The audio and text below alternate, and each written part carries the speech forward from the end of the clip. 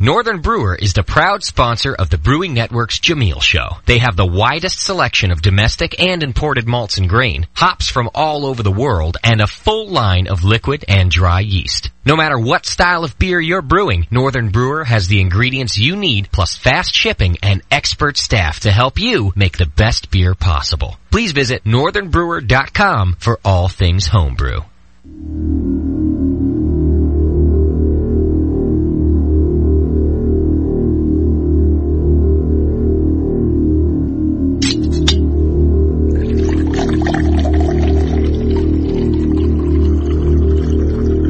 The Brewing Network is proud to present beer radio that turns ordinary homebrew into award-winning beer. The Jamil Show. And now, your hosts, Jamil Zainasheff and Jon Plisse.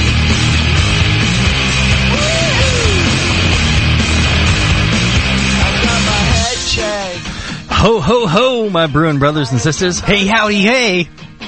It's ho, ho, ho. I'm getting into the holiday spirit. Here comes Santa Claus. Okay, there you go. You're going to get a Brewing Classic Styles book in your stocking. That's right. Yeah. Everybody order Brewing Classic Styles for the holidays. You get that on the Brewing Network store. There you go. Well, maybe. Not right now. Not anymore. One day, though. Keep telling Justin to add it back to the store, but no one has any for me. Because John Boy over there is going to sell them all this Saturday. Yeah. Yeah, this Saturday, go down to More Beer, Concord, and get the Brewing Classic Styles. Meet them in person. Jay-Z, John Palmer in person. Share your homebrew. There you go. That's perfect. It's going to be cool. Yeah.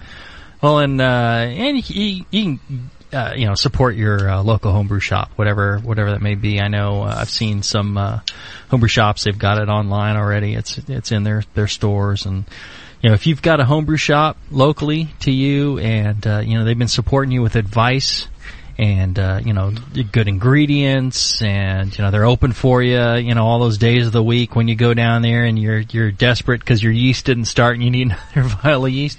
Well, you darn well better be buying stuff from that shop. There you go. Regardless of what price you can get it for elsewhere.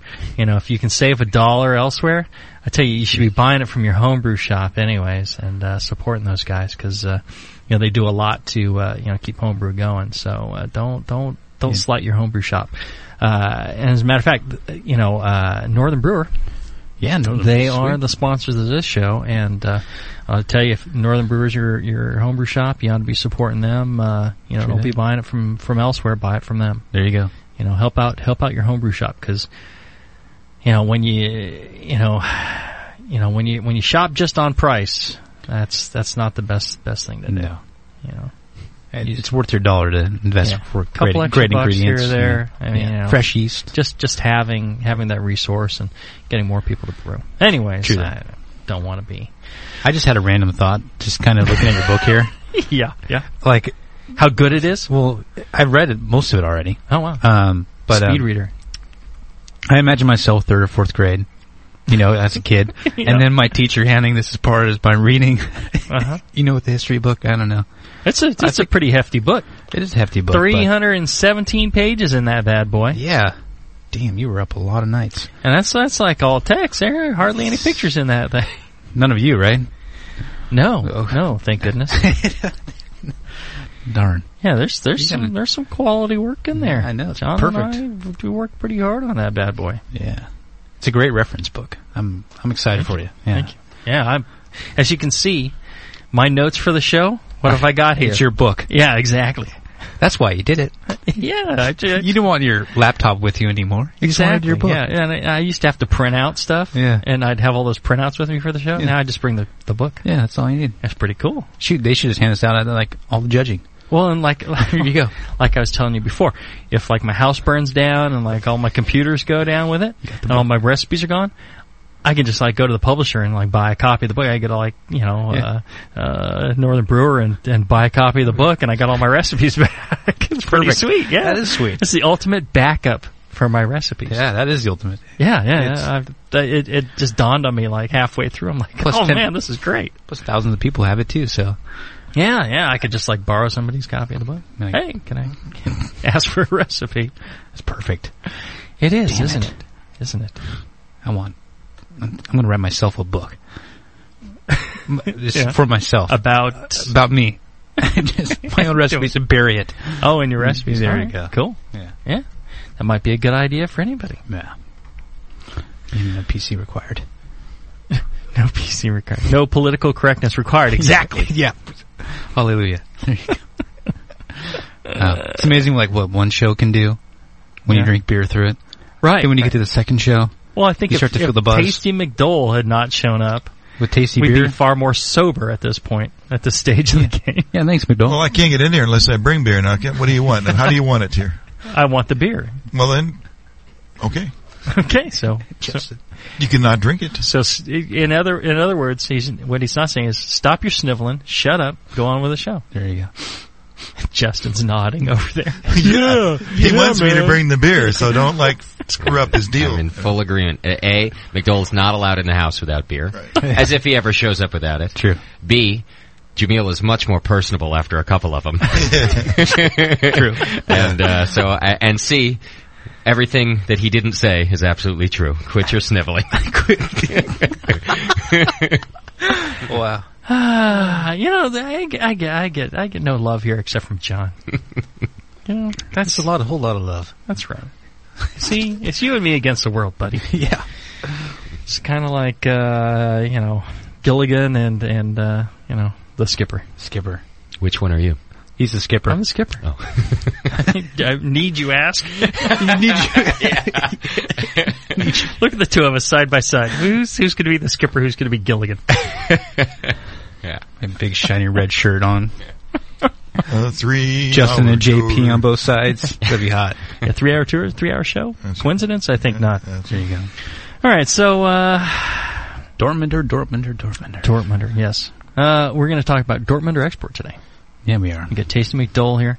Why don't you, John? You want to knock out the what the hell it is, and give us a rundown on what this beer should be about. Okay. Well, Dortmunder Export. It sounds like I'm getting my notes together. Thanks, Mike. In the aroma, definitely a low to medium noble hop coming through. Some hints of sulfur. Low notes of DMS is okay. It's acceptable. That's the corn aroma. Some grainy to sweet malt aroma, usually from a large quantity of German Pils malt. Visually, it's light to deep golden color and clear, with a frothy white head, and like a typical light lager. So, overall flavor, it's a balanced base beer, and I think the key word is balanced. It's not too hop forward. It's not too malt forward. It's a higher gravity light lager, so you definitely want it to be balanced on both ends. And a touch of sweetness and a crispy finish is definitely important with this style. Overall, has the malt profile of a Helles, a hop character of a Pilsner, but like I said, it's higher gravity, and some mineral content's okay, higher sulfates to kind of accentuate the bitterness or maltiness on both ends. So, it seems like a high gravity malty light lager to me is Dortmunder Export. So, and I'm sure you could drink a lot of this if you really wanted to, because it's got the best of both worlds. Have you had any good commercial examples? Well, I've been drinking this cheap Dutch beer from Trader Joe's. It's $5 a 6-pack. I brew beer and I still buy this beer. It's a good example of a cheap Dutch beer, isn't it? Yeah, Mm-hmm. but it. How about Dortmund Export? Anything to do with that? Or? No, it's nothing cheap with the style, but it's by Peter Brands. You can get it for $5, $4.99 at your local Trader Joe's. Yeah, and it's an imported lager. And beer. they're big old tall boy cans. Yeah, 16.9 fluid ounces. But it doesn't really have any more than hop with this. It's just really overall. I think this is a malty overround. Well, I think you're close on that. I think it's actually it reminds me very much of a Dutch lager, like kind of like a Heineken. Yeah, like a Heineken in a can, not that green glass crap Heineken, but a good Heineken, right, with a real Pilsner maltiness, and then but this has got a little more hop bitterness to it. It does. And I think that's what's kind of keying you into being more like a Dortmunder than like a Dutch lager. Right. So I think it's a bolder Dutch lager, which makes it more similar to a Dortmunder. Okay. Right? Sure. I mean, does it have the maltiness and the hop characters, are you saying, that a Dortmunder has, or? I think, on one end of the scale, yeah, I think it could. I think it's kind of like on the smaller end of the Dortmunder scale. Okay. A little more restrained Dortmunder type of beer. Sure. And then, I think, if you go with McDole's, beer, it's kind of on the upper end of the scale a little more. It's a bigger, maltier, more bitter, beer with a good balance. So his is definitely more hop forward, would you say? Or well, it's got to have more hops because it's got more malt. But sure. No, it's pretty balanced. Yeah. Right. And it's still real balanced. And I think that's the real key to Dortmunder is, in the past, I think there was more emphasis on kind of a harsh, minerally bitterness, and people were making Dortmunders with really bitter and kind of a harshness to it. And I think that that was one of the focus of the style guide at the time.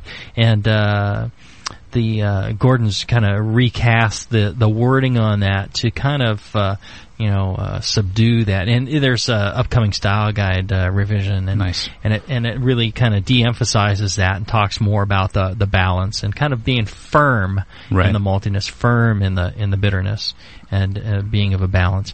And see, this is not that. It's not over the top. Not that forward a beer. And I think, so again, I think it would be maybe on the smaller end of the style. It's a nice beer. I think for that price, I'd buy a 6-pack. It's pretty darn good, especially, it's a good hot weather, beer too. Oh yeah. I'm gonna pour some more here, hold on. Yeah. Well, and the funny thing is, McDole now, correct me if I'm wrong here. Well, okay.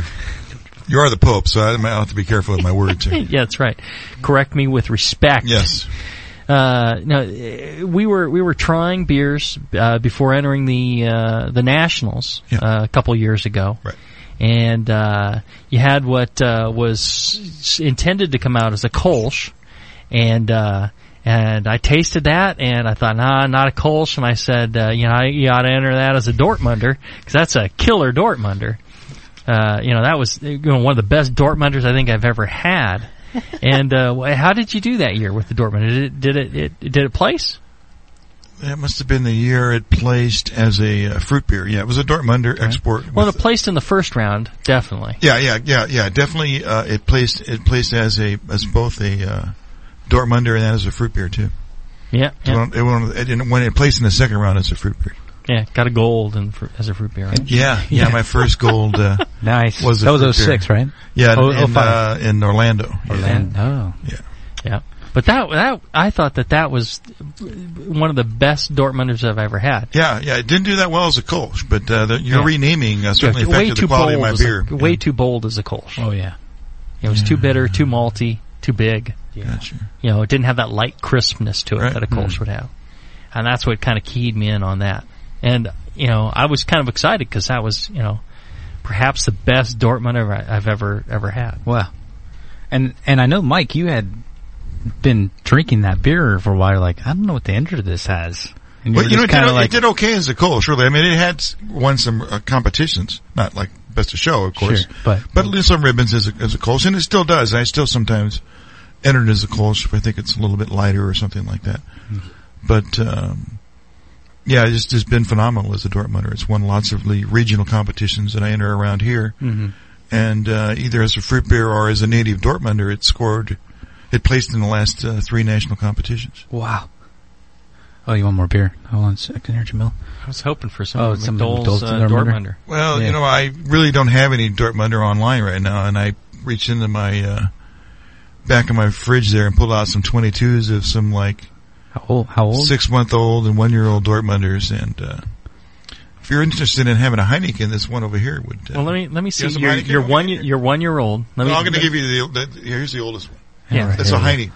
The oldest. This is more like a beer see, flaw class. Yeah, I want to see Beer how flaw. your bottling technique holds up over time. Yeah, straight from the tap, right? Well, fortunately, these competitions, they don't sit on them a long time. So I don't know if it'll hold up over time. Yeah, I think. No, you can't make a summary judgment here. But I think you and Rodney, I think your technique is fine for the short term, but long term, I think you might run into some issues. Exactly where? I mean, I'm flushing the bottles with CO2.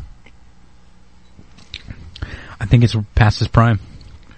Yeah, well, I thought that too. I mean, you guys asked to have. I mean, I have it over here sequestered. It's like it's in quarantine over here, and you guys wanted the bottle. Quarantine. Yeah.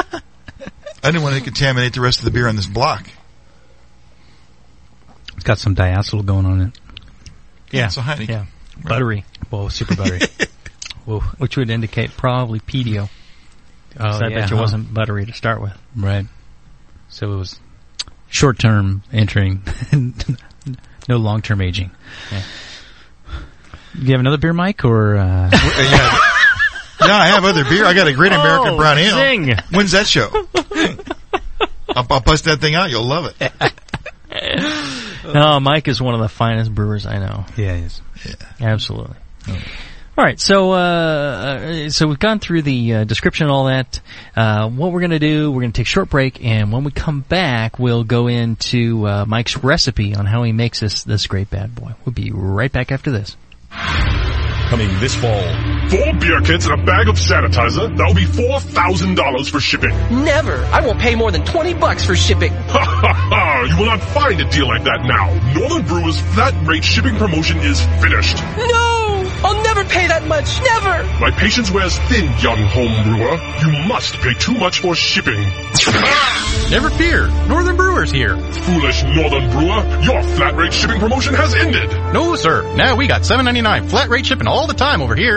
Northern Brewer has all of your home brewing, wine, mead, cider, and soda making needs. And a complete line of award-winning beer kits, including the intergalactically boozy Bourbon Barrel Porter. Still with cheap-ass shipping. Place an order at northernbrewer.com and get some flat rate $7.99 shipping action. Offer good in contiguous U.S. only. Some heavy and or bulky items are excluded, such as glass bottles, sacks of grain, bulk DME, and oak barrels. Take that, guy. $7.99 flat rate shipping. My retina! Retina? Damn near killed ya. Valley Brewing Company is Stockton's premier microbrewery and family restaurant in the heart of Stockton, California, just off the Miracle Mile. Brewmaster Steve Altamari crafts a full array of award-winning ales and specialty beers, from their classic English mild London Tavern Ale to their Abbey Quadruple Decadence 12, and everything in between. And the best part is, Valley Brewing will soon be distributing their handcrafted beers, so you don't have to visit California to try them. Check your local retailer in the coming months for fresh arrivals from California's Central Valley and get a taste of one of California's oldest brewing traditions. To find out more about Valley Brewing's historic past, their selection of beers, or family-friendly restaurant, visit them online at valleybrew.com or come on by and sample the beer at 157 West Adams Street in Stockton, California. Valley Brewing Company. With honesty and integrity, they offer great beer and a fun family atmosphere that you're gonna love.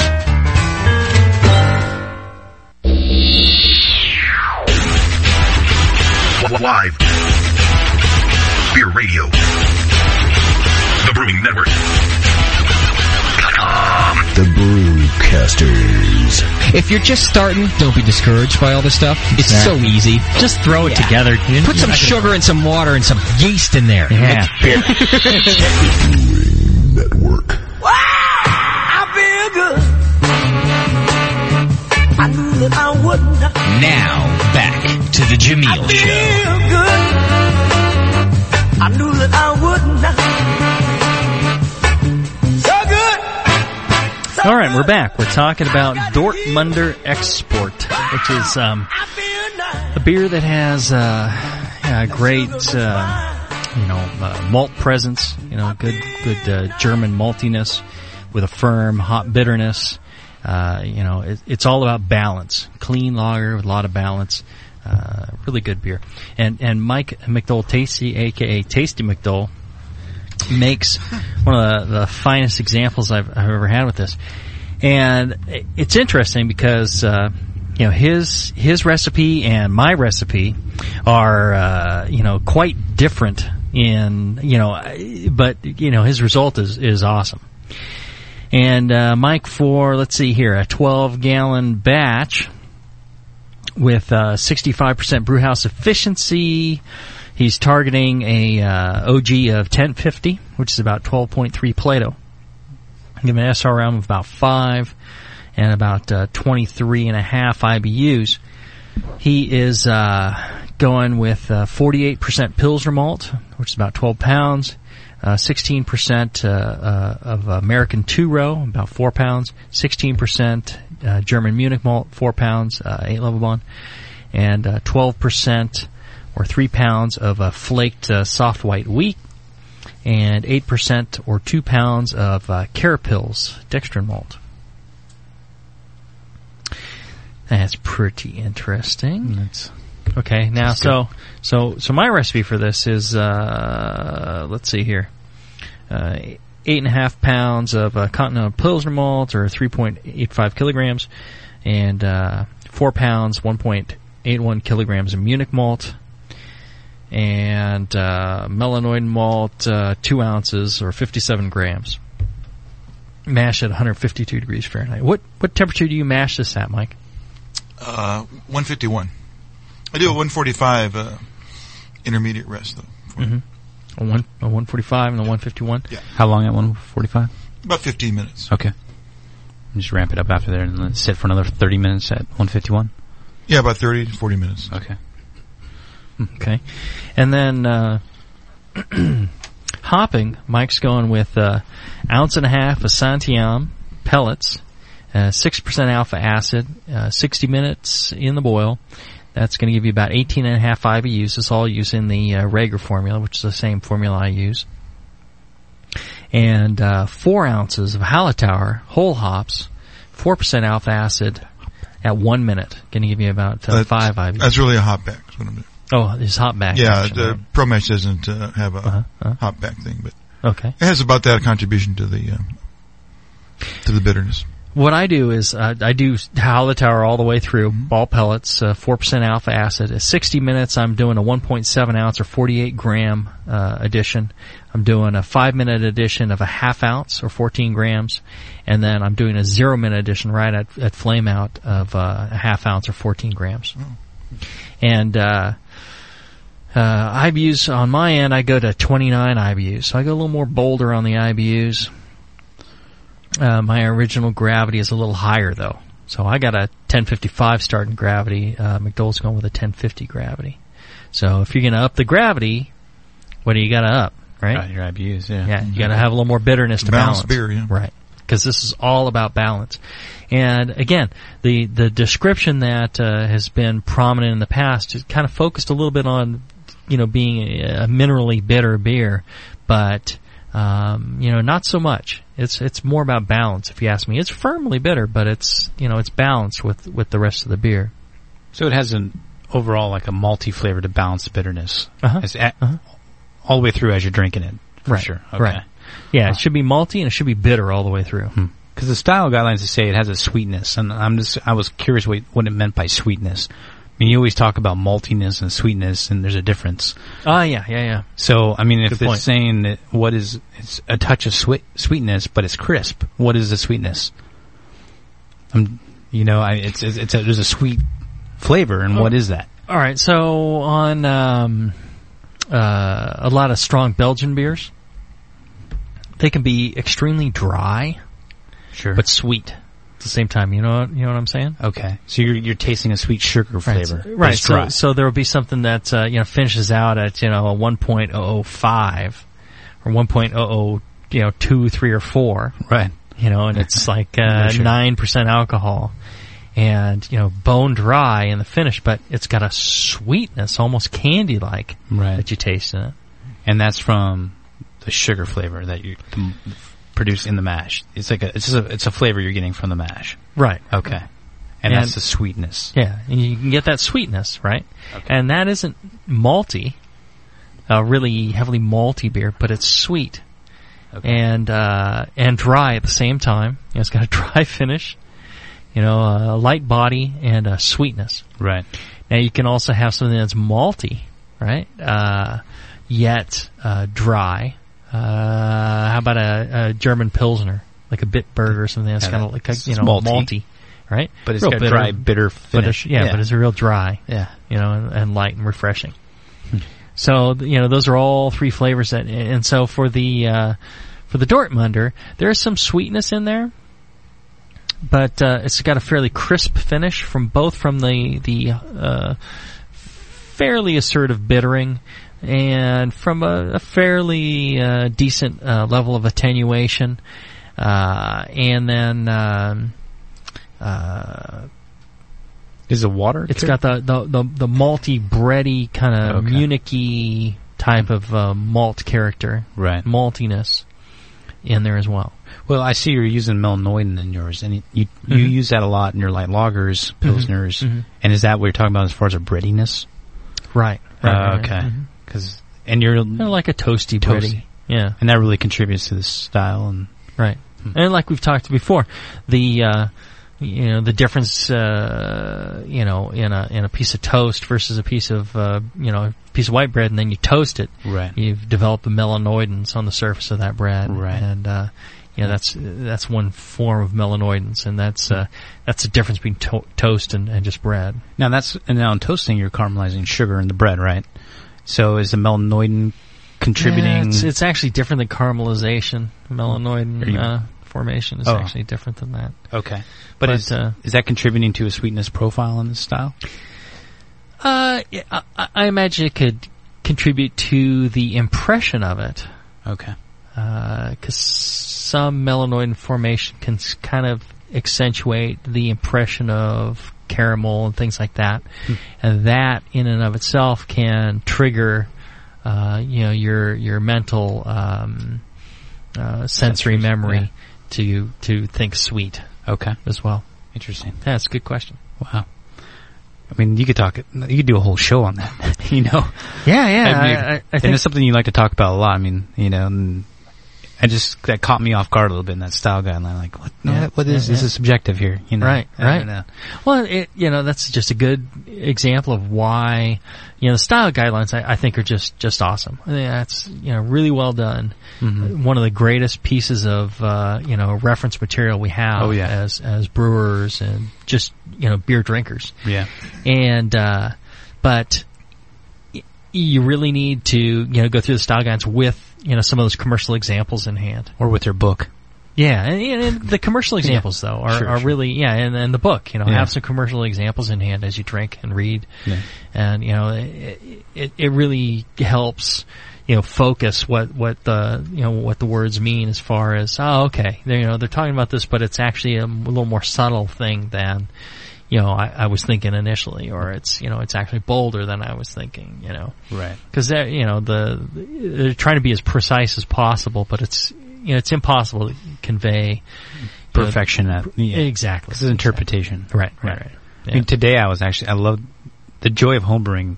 I'm getting back to it, but today I was just like, all right, I'm going to write a Weizenbock recipe. Mm-hmm. So I prepped for the show, and as I was doing, I was kind of daydreaming about like, I could use these malts and these malts. Mm-hmm.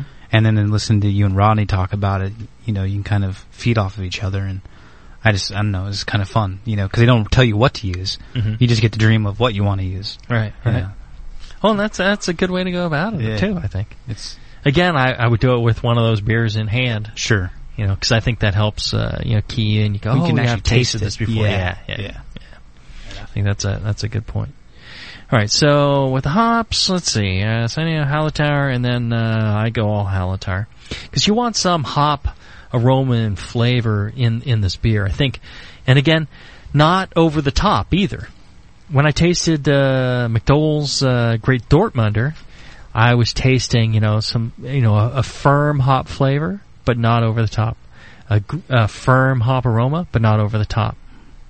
No, it wasn't excessive, I thought.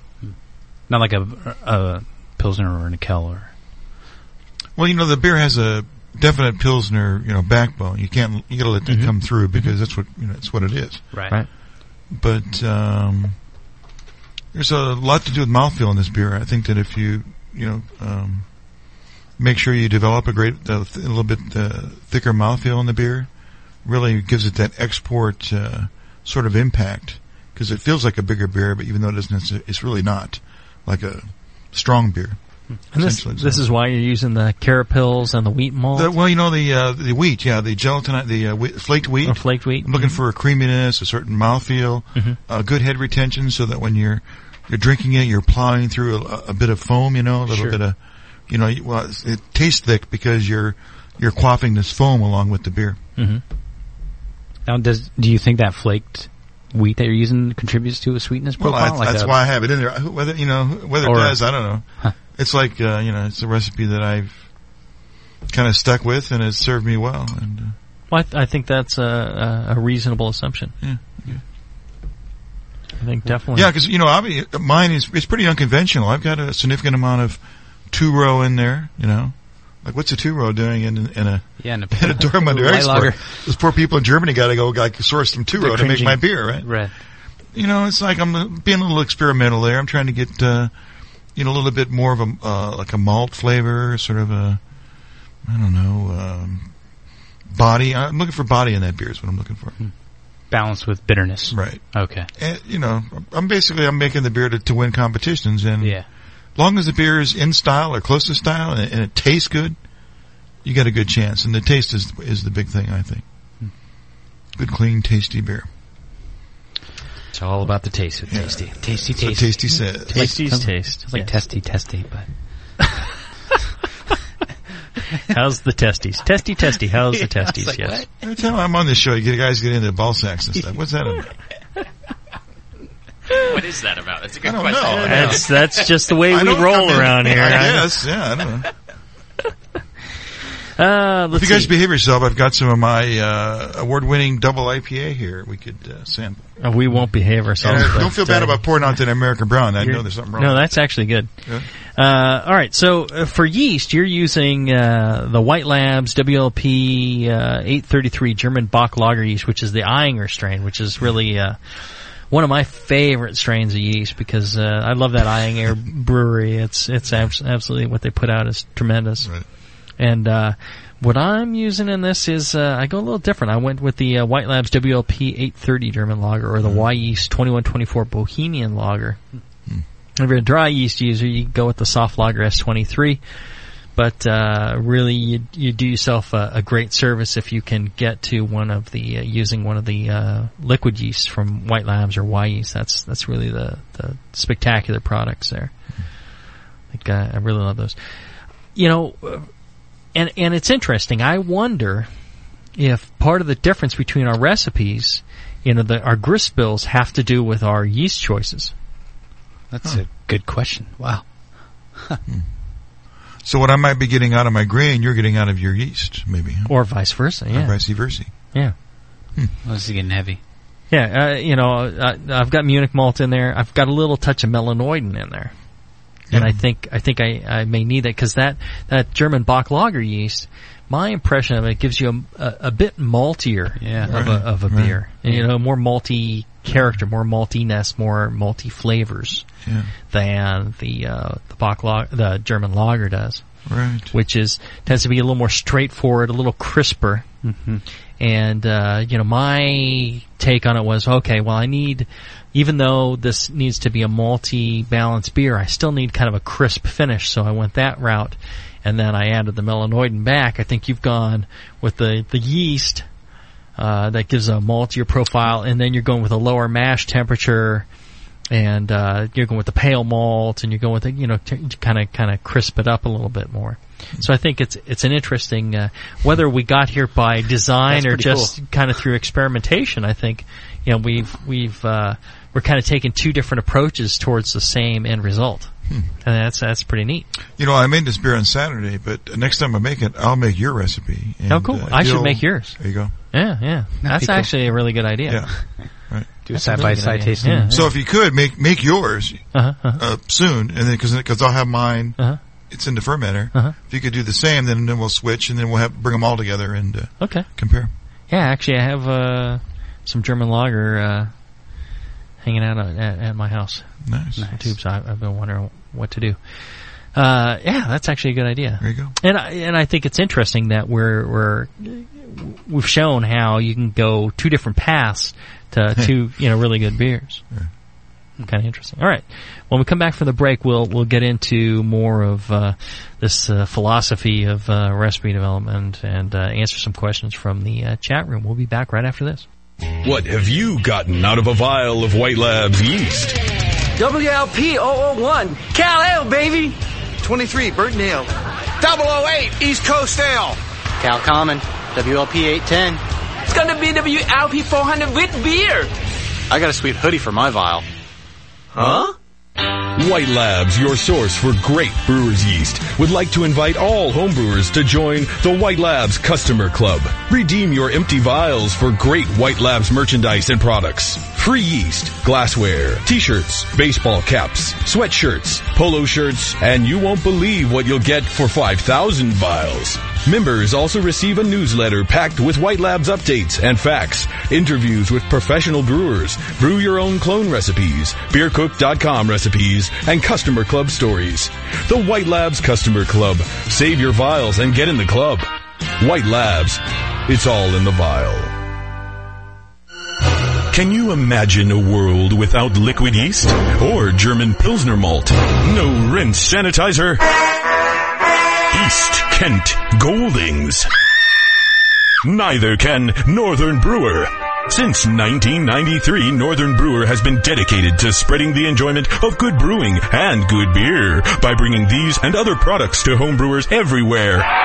They have a comprehensive selection of ingredients and equipment for making beer, mead, wine, cider, and soda with thousands of different items in stock. Everything you need in one place at a great price. Tech support and order advice from their expert and friendly staff is available by email or phone 7 days a week. Fast and accurate shipping combined with their central location in Minnesota, USA.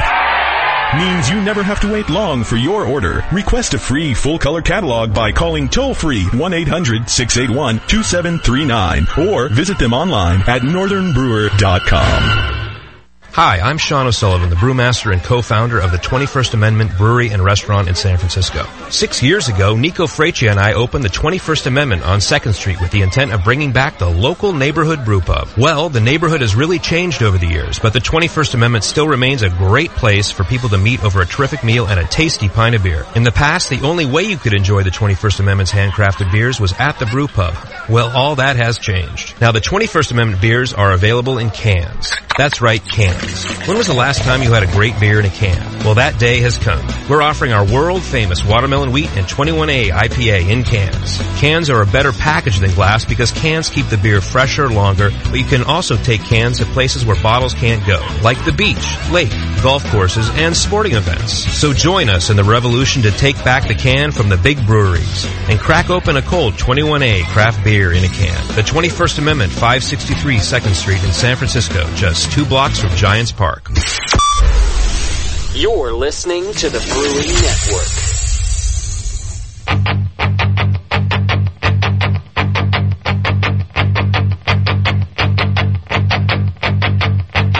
This is the Jamil Show.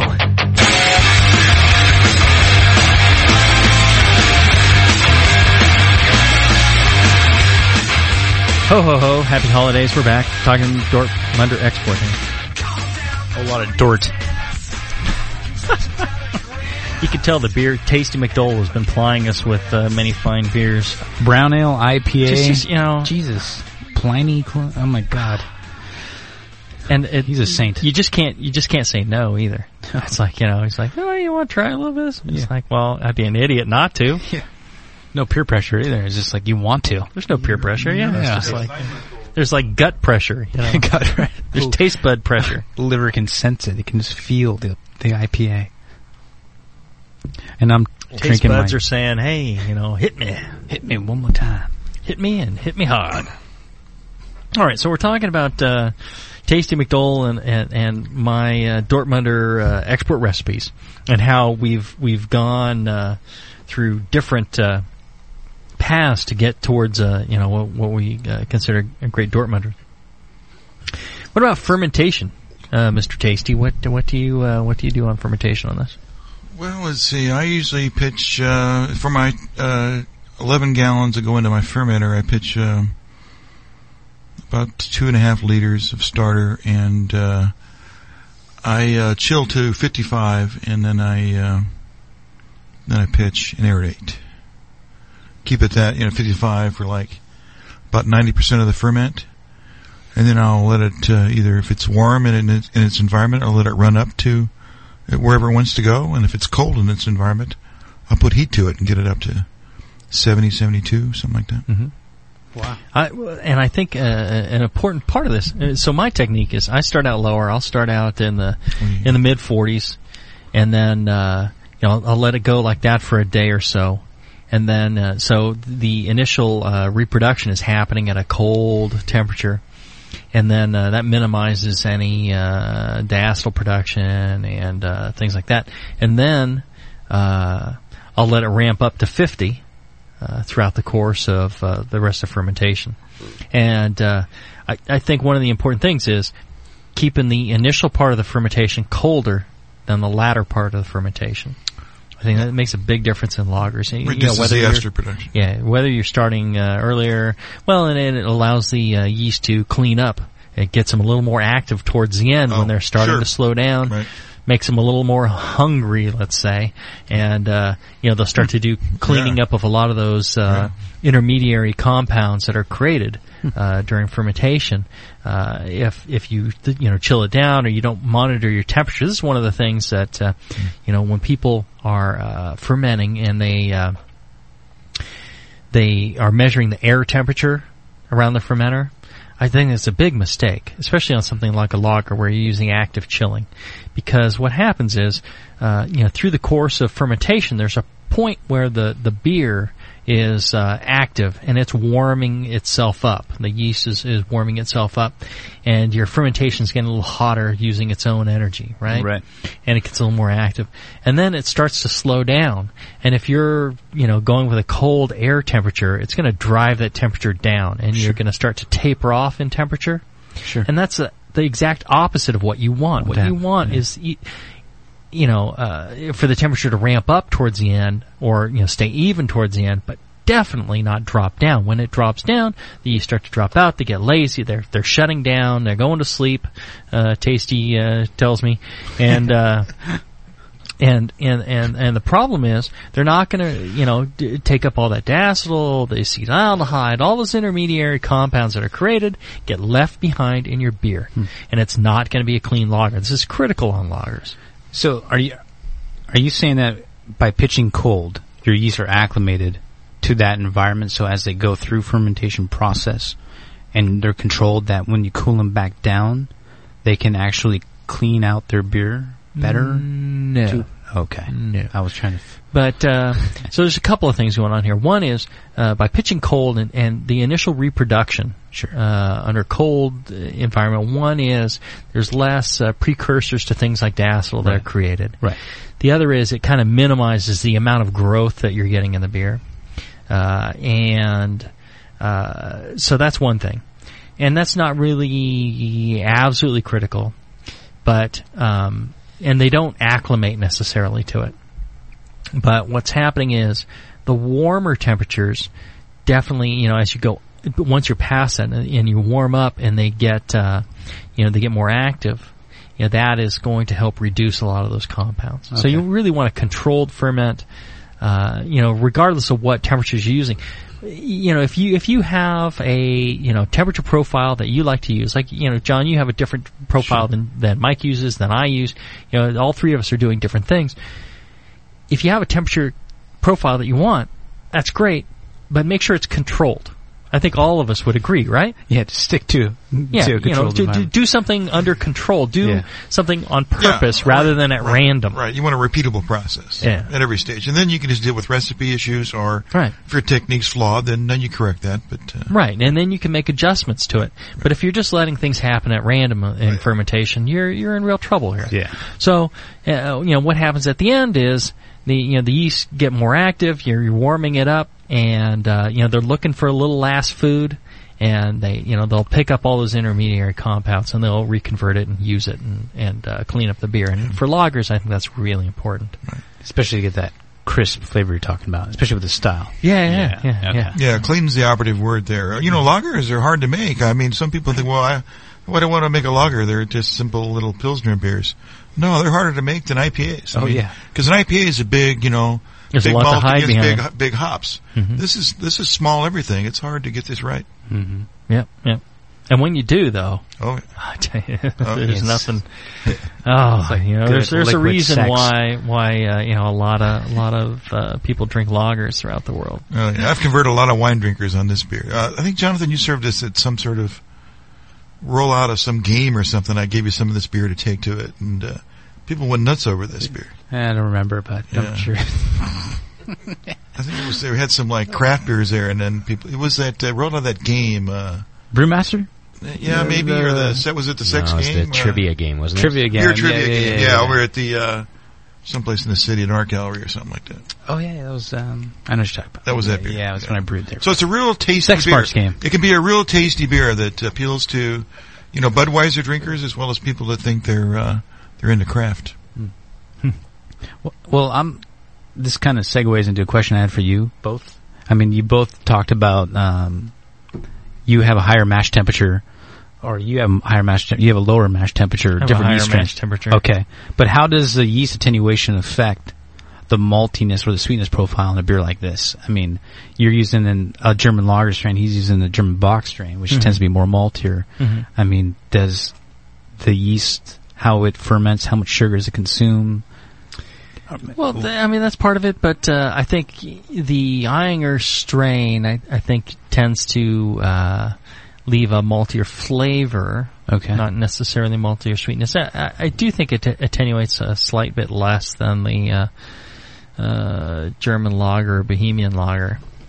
I'm not 100% sure of that, but I believe those two attenuate just a touch more than the Eyinger strain or the German Bock lager yeast.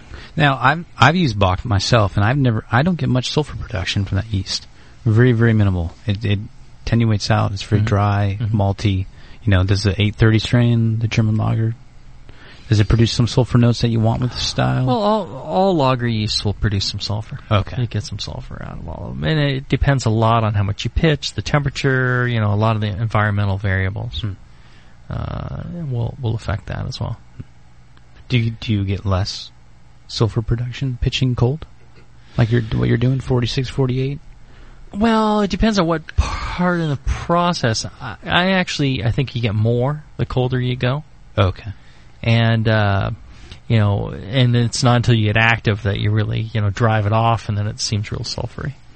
So, but an important thing is, as far as sulfur goes, that fermentation needs to get active to drive off the sulfur. If that doesn't happen, it's going to stay in the beer. Okay. So healthy ferment. Okay. Yeah. Justin, you got a question from the chat room? Yes, we do. A couple questions came through. So you guys just mentioned temperature ramp up at the end of fermentation there? With the diacetyl rest. Is that what you were doing there?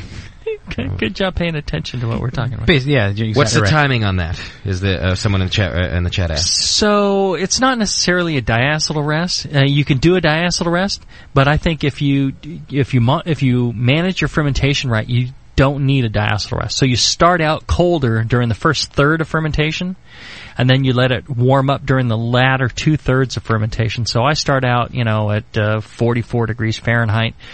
I let it ramp up to 50 degrees Fahrenheit, and then I let it just go until it's done. Mm-hmm. And there's no actual diacetyl rest because the initial colder temperatures hold down the precursors that form diacetyl. Okay. So you end up with a clean beer that way. Okay. Someone had asked earlier if you could do or would recommend doing a decoction for this beer. Decoction mash. I found that you could do a decoction, certainly. You can do a decoction on any beer you want. I don't think it's worth it. I'd rather just throw in 2 ounces of melanoid malt and be done with it. Okay. So it wouldn't necessarily lend anything to this beer to do it? Some people would say it would. Okay. I haven't found it. It's really consistently worth it. Okay. And then some questions about the differences in Pilsner malts. Difference between regular Pilsner malt and turbo Pils. Turbo Pils is, Durst makes a Turbo Pils and a Pilsner malt, and I've tried both. And I think the Turbo Pils is great. It converts more quickly, is essentially that. I think there are some small differences in the spec, but it just converts like nobody's business. So. Like in 10 minutes or 5 minutes or something? Yeah, it's like hits the water, it's converted. Whoa. It's Sparge, go! Real fast. Yeah. I was kind of like that when I was 17. I know the feeling. That's awesome. Yeah. I know the feeling. Oh, God. This show's got on the crapper. In a production brewery, saving, 30 minutes or so is huge. Yeah. Getting the equipment free to do another batch is huge. For, individuals, I don't think it's necessary. But I've won plenty of awards with the Turbo Pils, and I see no problem with it. Okay. And then, how about the difference between Belgian Pils and German Pils? Okay, the Belgian Pils comes from Belgium, and the German Pils comes from Germany. Mm-hmm. There are, side by side, there's a fair difference, I would think, between the two. I think you can go interchangeably. It's nice to use the German Pils for the German styles and the Belgian Pils for the Belgian styles. What would you say, Tasty? Well, on the German Pils, and I'm making this Belgian Pale Ale, and I'm trying to alternating with each of those two malts, and I'm finding with the German Pils, it's a little edgier, has a sharper, crisper malt profile. The Belgian's much softer, Mm-hmm. And so it depends what you're trying to do.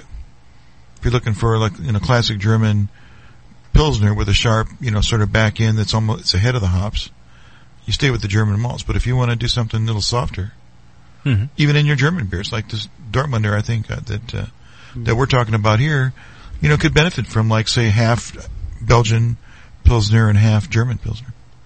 Yeah, mix it up a little bit. Yeah, blend them. Why not? 50-50 or something.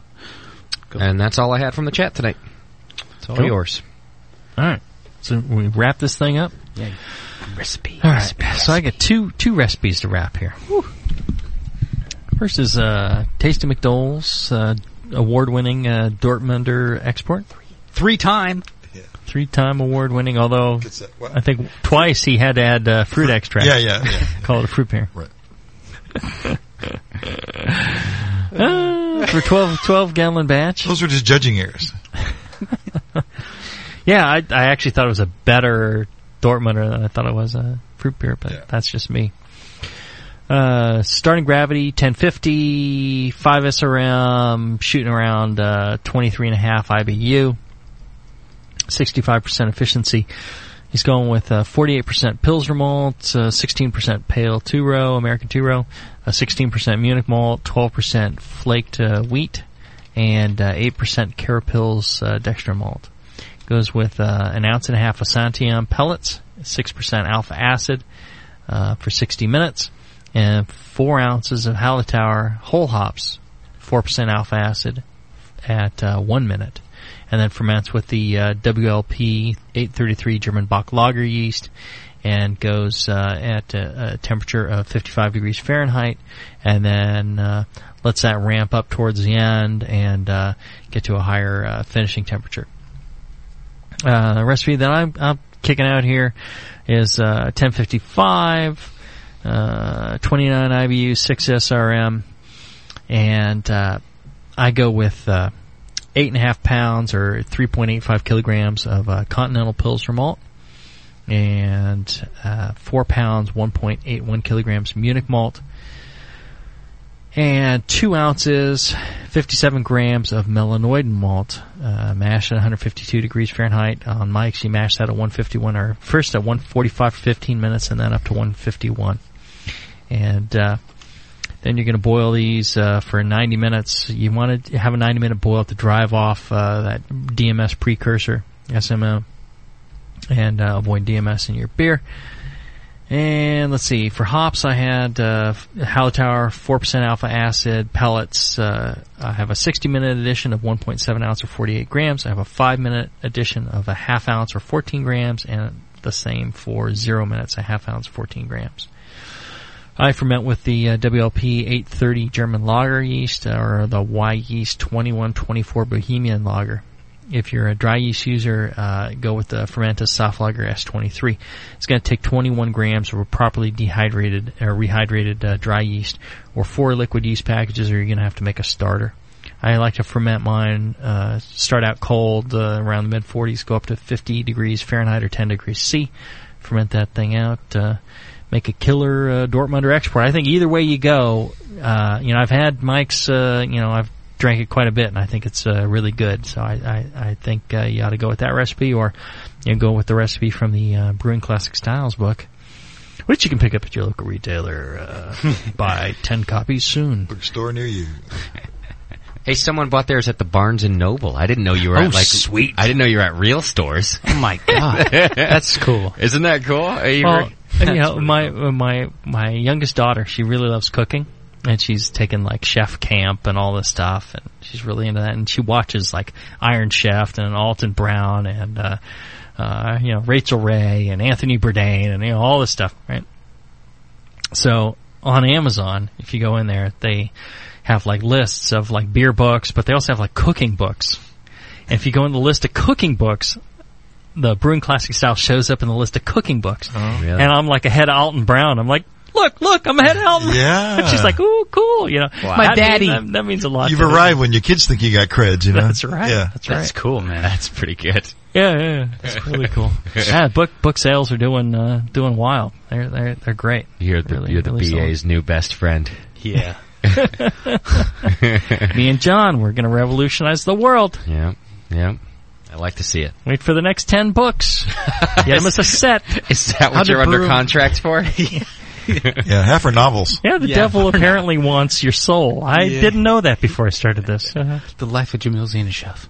Now, I will read Classic Styles, because I actually... In fact, I don't think I've brewed a non-Jamil recipe for several batches. I use your recipes all the time. Now, see, this is not a good endorsement here. But yeah, that's true.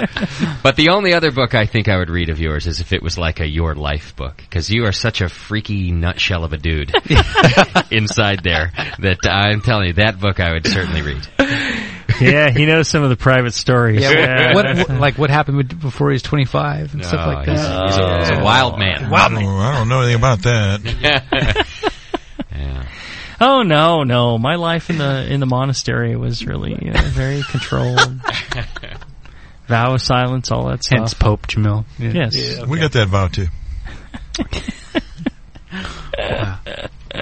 Woohoo! Great show. I think people could go with the show and learn to make a great Dortmunder Export. Oh, they're great beers. Try them, you'll like them. Drink them. Yeah. All right. So go ahead, hit that outro. What are we going to do? What? 2 weeks in a row I've messed that up now. It's okay. Cue the band. Why is it doing that to me? Double click. There you go. All right, sweet. All right, so next show, if you're listening to this on Archives, is going to be the Feisenbach show with Rodney and the other long shot winner, and it's a great show. Yeah. And otherwise, listen live in about a month. And we'll be back with shows. They're on the Brewing Network site. Click on all the various things that might drive money to the Brewing Network, including the BYO ads. Get yourself a subscription to Brew Your Own. I write a monthly style profile column in that. It's, I think, good stuff, and the rest of the magazine's great. So, anyways, we'll see you in a few weeks. Cheers. Brew strong. Night.